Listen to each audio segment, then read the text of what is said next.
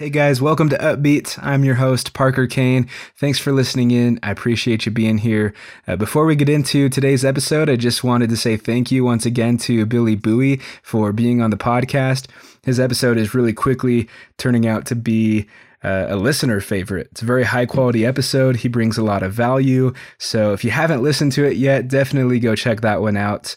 And two, if you would guys, please subscribe and follow on whatever platform you're listening to this on. That helps the podcast grow a ton and I deeply appreciate it. So thank you for that.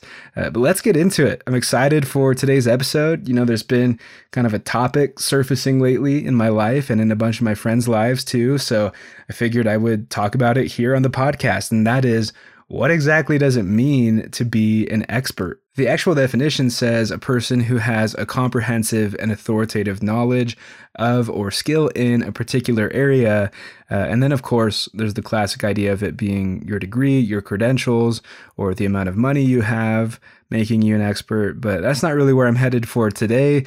I wanted to break it down on more of a passion-based level, you know, just learning and mastering skills, establishing credibility, that kind of stuff.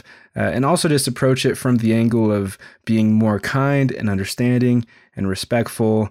Because here's my opinion. We're all experts. We're all experts at something, and becoming more of an expert ultimately comes from just mastering a craft and building credibility. When you earn a degree, that degree gives you your credibility. When you have experience, then your time gives you credibility. When you serve a client well, then their testimonial gives you credibility, right? So to break that down even further, the more experience and the more credibility that you have, the more credible ultimately you are, and you'll just continue growing and becoming more and more of an expert. So with that said, you don't have to have 20 years of experience first in order to be considered an expert. You just don't. It just comes down to being more experienced and more credible than someone else, right? Particularly those who you're helping or who need your help or who are going to hire you for something. So for example, I'm not the best beatboxer in the world. Absolutely not. There's so many good beatboxers out there, but I am a really good beatboxer and there aren't very many of us around. So in my case, it's pretty common that I'm the only beatboxer in the room, which then on the topic of beatboxing makes me the expert or the mentor or the teacher or whatever you want to call it. So to step that up a notch, I started when I was 9. So now I have between like 15 and 20 years of experience, and I've been hired many, many times to beatbox for people and for events, thus making me more of an expert. So I hope that's all making sense. I just want to express to you that it doesn't have to be crazy difficult. Just another quick scenario, you could learn guitar and then find someone who wants to learn guitar, and you charge them for lessons because in that case, you know guitar and you're the expert. Like, it's really that simple of a concept.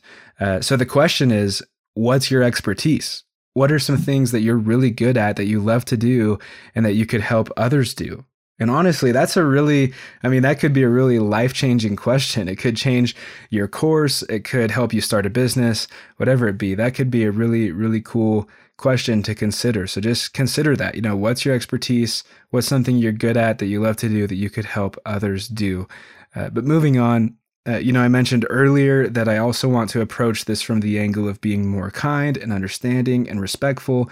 So let's get into that part of it. And to help explain it, I'll share with you what I mean in a few quick examples. But I have a friend who literally specializes in building pools. And I have another friend who specializes in entertainment technology and has been selling and installing home theaters, TVs, cell phones, speakers, and all kinds of other products for many, many years.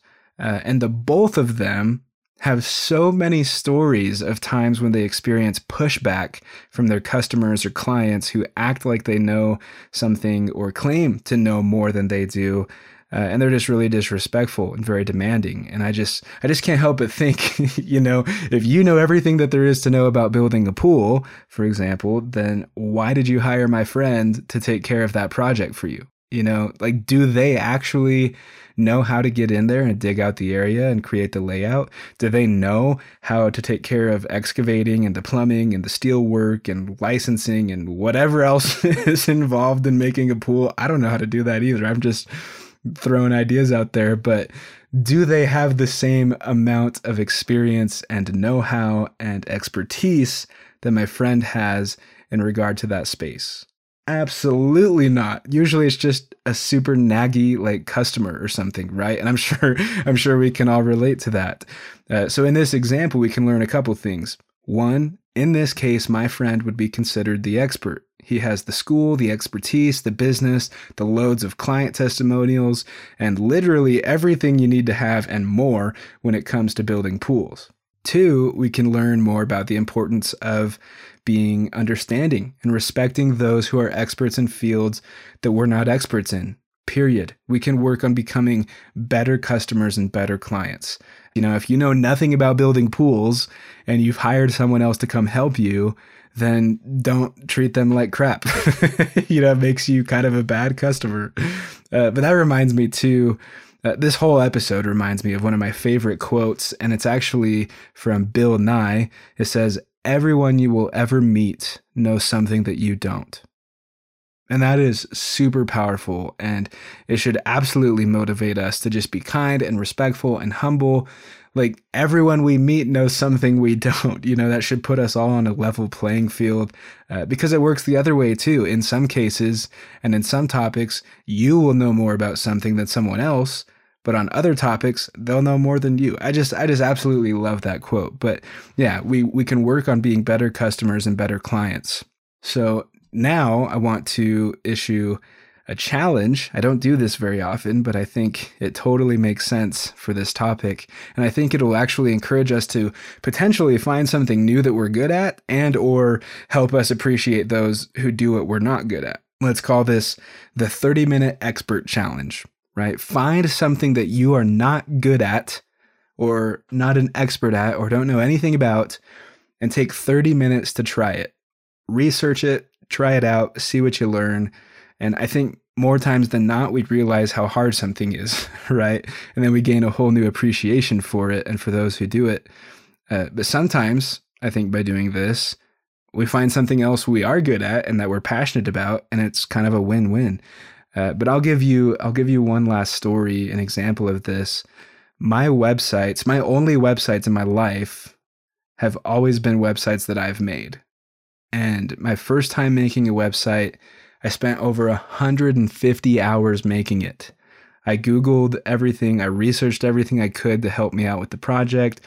And I even tried to learn some coding, but it took me forever. And do you know what the end result was? I had my very own really crappy website. And the fact is, I've never liked any of my websites, but man, like, I learned a lot. I spent way more money than I should have. I spent way more time than I should have. And I learned that building websites, like, that's not an easy thing to do. And it's not in my wheelhouse. And I'm not passionate about it. And I don't like it. And I'm not good at it. And I learned that that's something I really should hire other people for, which, by the way, I'm currently in the process of. I should have a new website here in the next few weeks. I'm really excited for that. But now I do have a lot more skills than I did before. Like, I know what it takes to build a website. I know what kind of things go into it. And I know a lot more about building websites that I didn't know before. So it helped me with my research trying to find someone to help me with that, because I know I'm not getting like totally screwed over on price or something. But most importantly, I know what this team of people has to go through to build me and create for me my perfect website, right? It's really freaking hard stuff. So I have a true and a deep appreciation for them and what they do. And I think ultimately it makes me a better and more appreciative customer. I at least hope so anyway, but I know what they're going through. And so therefore I appreciate what they're doing for me. But yeah, 30-minute expert challenge. I spent 150 hours on my first website, so 30 minutes is not that bad. So take 30 minutes to try something else and see what you learn. With that said, I'll close this episode out with a brief Would You Rather segment. Would you rather? All right, so the would you rather question for today is, would you rather be stranded on an island completely by yourself or stranded on an island with someone you hate? And my answer to that is actually with someone I hate. I really, really don't like being alone. And I feel like when you're on a stranded island with somebody you hate, like you would probably try to use that to your advantage. Like the fact that you guys are stranded on an island together to eventually not hate each other and to find common ground and actually become friends. So I think it'd be better just to have someone there, even if it's someone you don't necessarily like, and then try to build a friendship off of it, and also maybe work together to get off the island. But that's my response. That's just what I think. But let me know what you think. Hit me up on Instagram at upbeatpod, UPBEATPOD. Let me know what you guys think of this would you rather question, what your response would be. I'm curious to know. Anyway, guys, I hope you enjoyed this episode. Again, thank you very much for listening in. I'll see you next week.